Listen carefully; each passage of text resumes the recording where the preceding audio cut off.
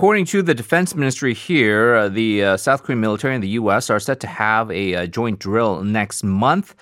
It's expected to be a computer-simulated exercise. Now, the two nations have canceled a bilateral exercise last spring.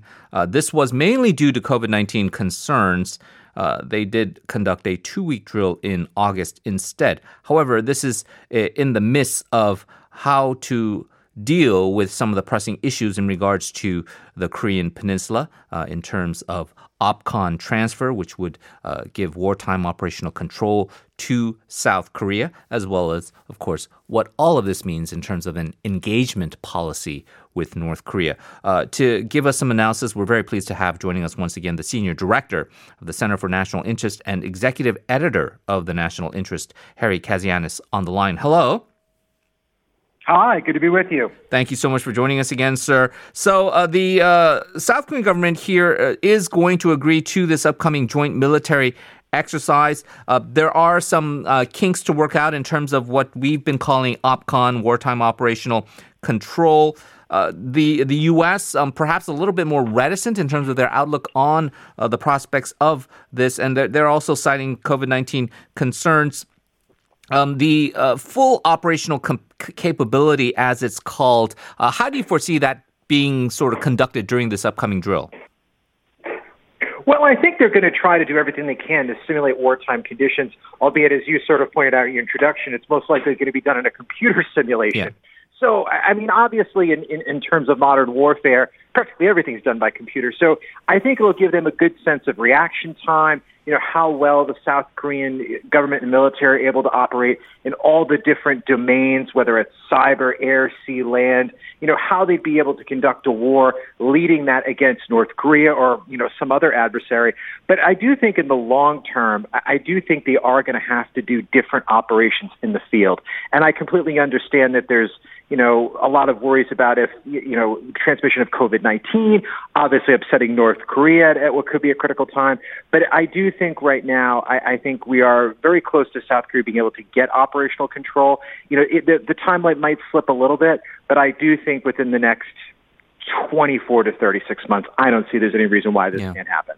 Yeah, and speaking of timeline, this for a lot of our younger listeners, this has been a decades-long process, starting with the former president Roh Moo-hyun's administration, where they first had proposed and agreed upon this. Then you had subsequently 10 years of conservative rule here with Lee Myung-bak and Park Geun-hye, where they essentially just kicked the can down the road with OPCON transfer. Now with the current president, Moon Jae-in, he has publicly stated that he would like to see this transfer take place within his term. Do you think that is feasible amidst the current pandemic and the current geopolitical situation?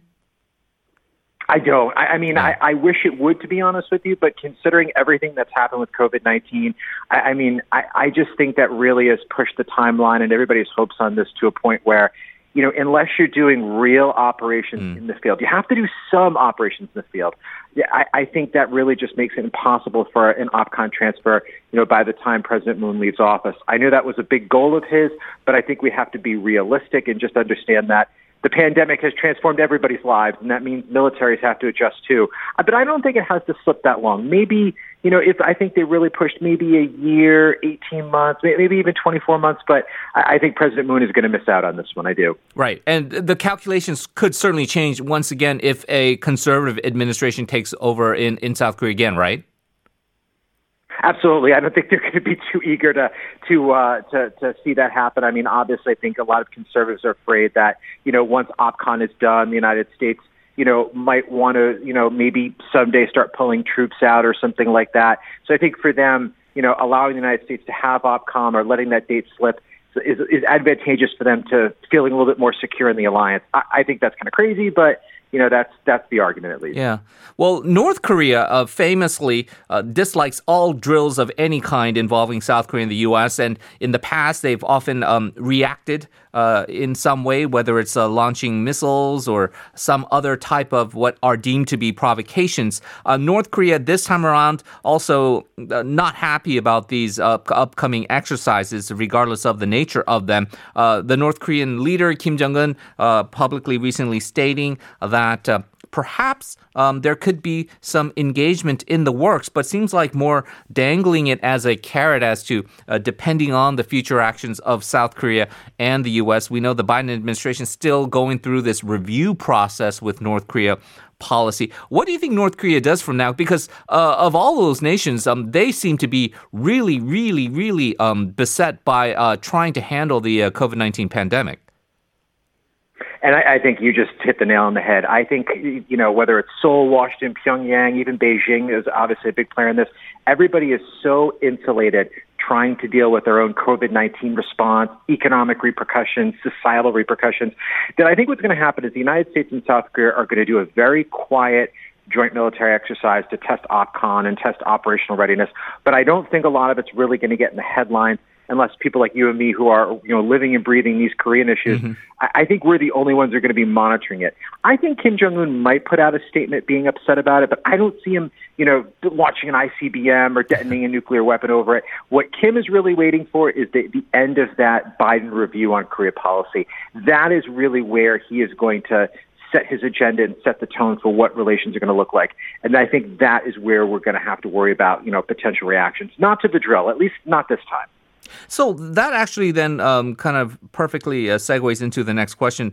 I'm curious about, from your vantage point over in the U.S. and what you're hearing from Biden officials, and what the general consensus here seems to be is that, Biden, through his many decades in the Senate Foreign Relations Committee, his 8 years as vice president, kind of is going to be returning to that so-called conventional way of doing things in dealing with North Korea, which would indeed be very different from what Trump did for the past 4 years with this top-down approach, really kind of fly by the seat of his pants, but also engaging in ways with North Korea that were unprecedented. Is Biden necessarily going to be taking that harder line stance that most people or most pundits seem to believe that is the direction he will be leading towards? I think it's going to pivot on sort of two things. I think for right now, from this day until maybe the next 6 to 9 months, the United States is not going to be doing much on North Korea. I think we will get a policy review. I think it's going to look very similar strategic patience. I think there will be some incentives, some carrots, if you will, to North Korea. But I think a lot of it is going to be dependent on North Korea doing something pretty big first in order to sort of warm up relations with the Biden administration. Not exactly sure what that is, but I think looking at some of the hints that Washington has dropped, I really think that's where this is going to lead. If you talk to Biden administration officials, they really tell you they have 3 core objectives right now. That's coronavirus, economic redevelopment, and China. Everything else after that falls by the wayside. And that doesn't mean necessarily they won't do anything on North Korea, but I think for them, they understand that North Korea is a fully developed nuclear weapon state, and they really would have to make major concessions, I think, to the North Koreans to really get some sort of major concessions back. And for them, I don't think they view that as really something politically that's advantageous for them. So I think really for the next 6 to 9 months, unless something really big happens, we're going to be stuck in sort of the stasis for a while. And what you're describing with the Biden administration, obviously their priorities being coronavirus and the economy as well as China, what they are going to do vis-a-vis North Korea is not necessarily a repeat of the ill-fated strategic patience policy of the Obama administration, right? I don't think it'll be a complete repeat of that, but I do think that the way they view North Korea, unfortunately, as is something, they look at it through a political lens. I think they look at all of the different things they want to do, and they look at the risks, and they look at the rewards in a very shrewd manner. And I think they understand that those 3 things that I laid out, corona, economy, China, those are the things that they have to do to really have a successful administration. But when they look at North Korea, I think they see a lot of risk. I think they see a lot of uncertainty. I don't think they trust the North Korean regime, and you can't blame them. And I think they see a situation where if they're really going to have major progress, they're going to have to admit in some way that North Korea is a nuclear weapon state, and there's really not a lot they can do about it. And I think a lot of people in the Biden administration don't like arms control, even though that would be a way to slow or stop the North Korean nuclear program. For me, that's a win. That's keeping, South Korea and the United States safer than it would be in the years to come. But because they can't get that big win, I think there's a lot of worry that, for right now, the risk is just not worth trying to do something with North Korea because they would have to admit certain things politically. And I think they're just afraid that Republicans and maybe even Democrats that don't line up with that policy could use it against them. So I think that's a problem. Yeah, I mean, fascinating to see what exactly happens in the next few months. Harry Kazianis, as always, a pleasure. Thank you so much for joining us and look forward to talking to you again soon. Thanks as always. That was Harry Kazianis from the National Interest. We are going to take a short break and we are coming back in the second hour. We're going to take a deep dive into some of the big social issues of the past week and also have our editorial segment with Professor Kim Gi-chang. Stay tuned.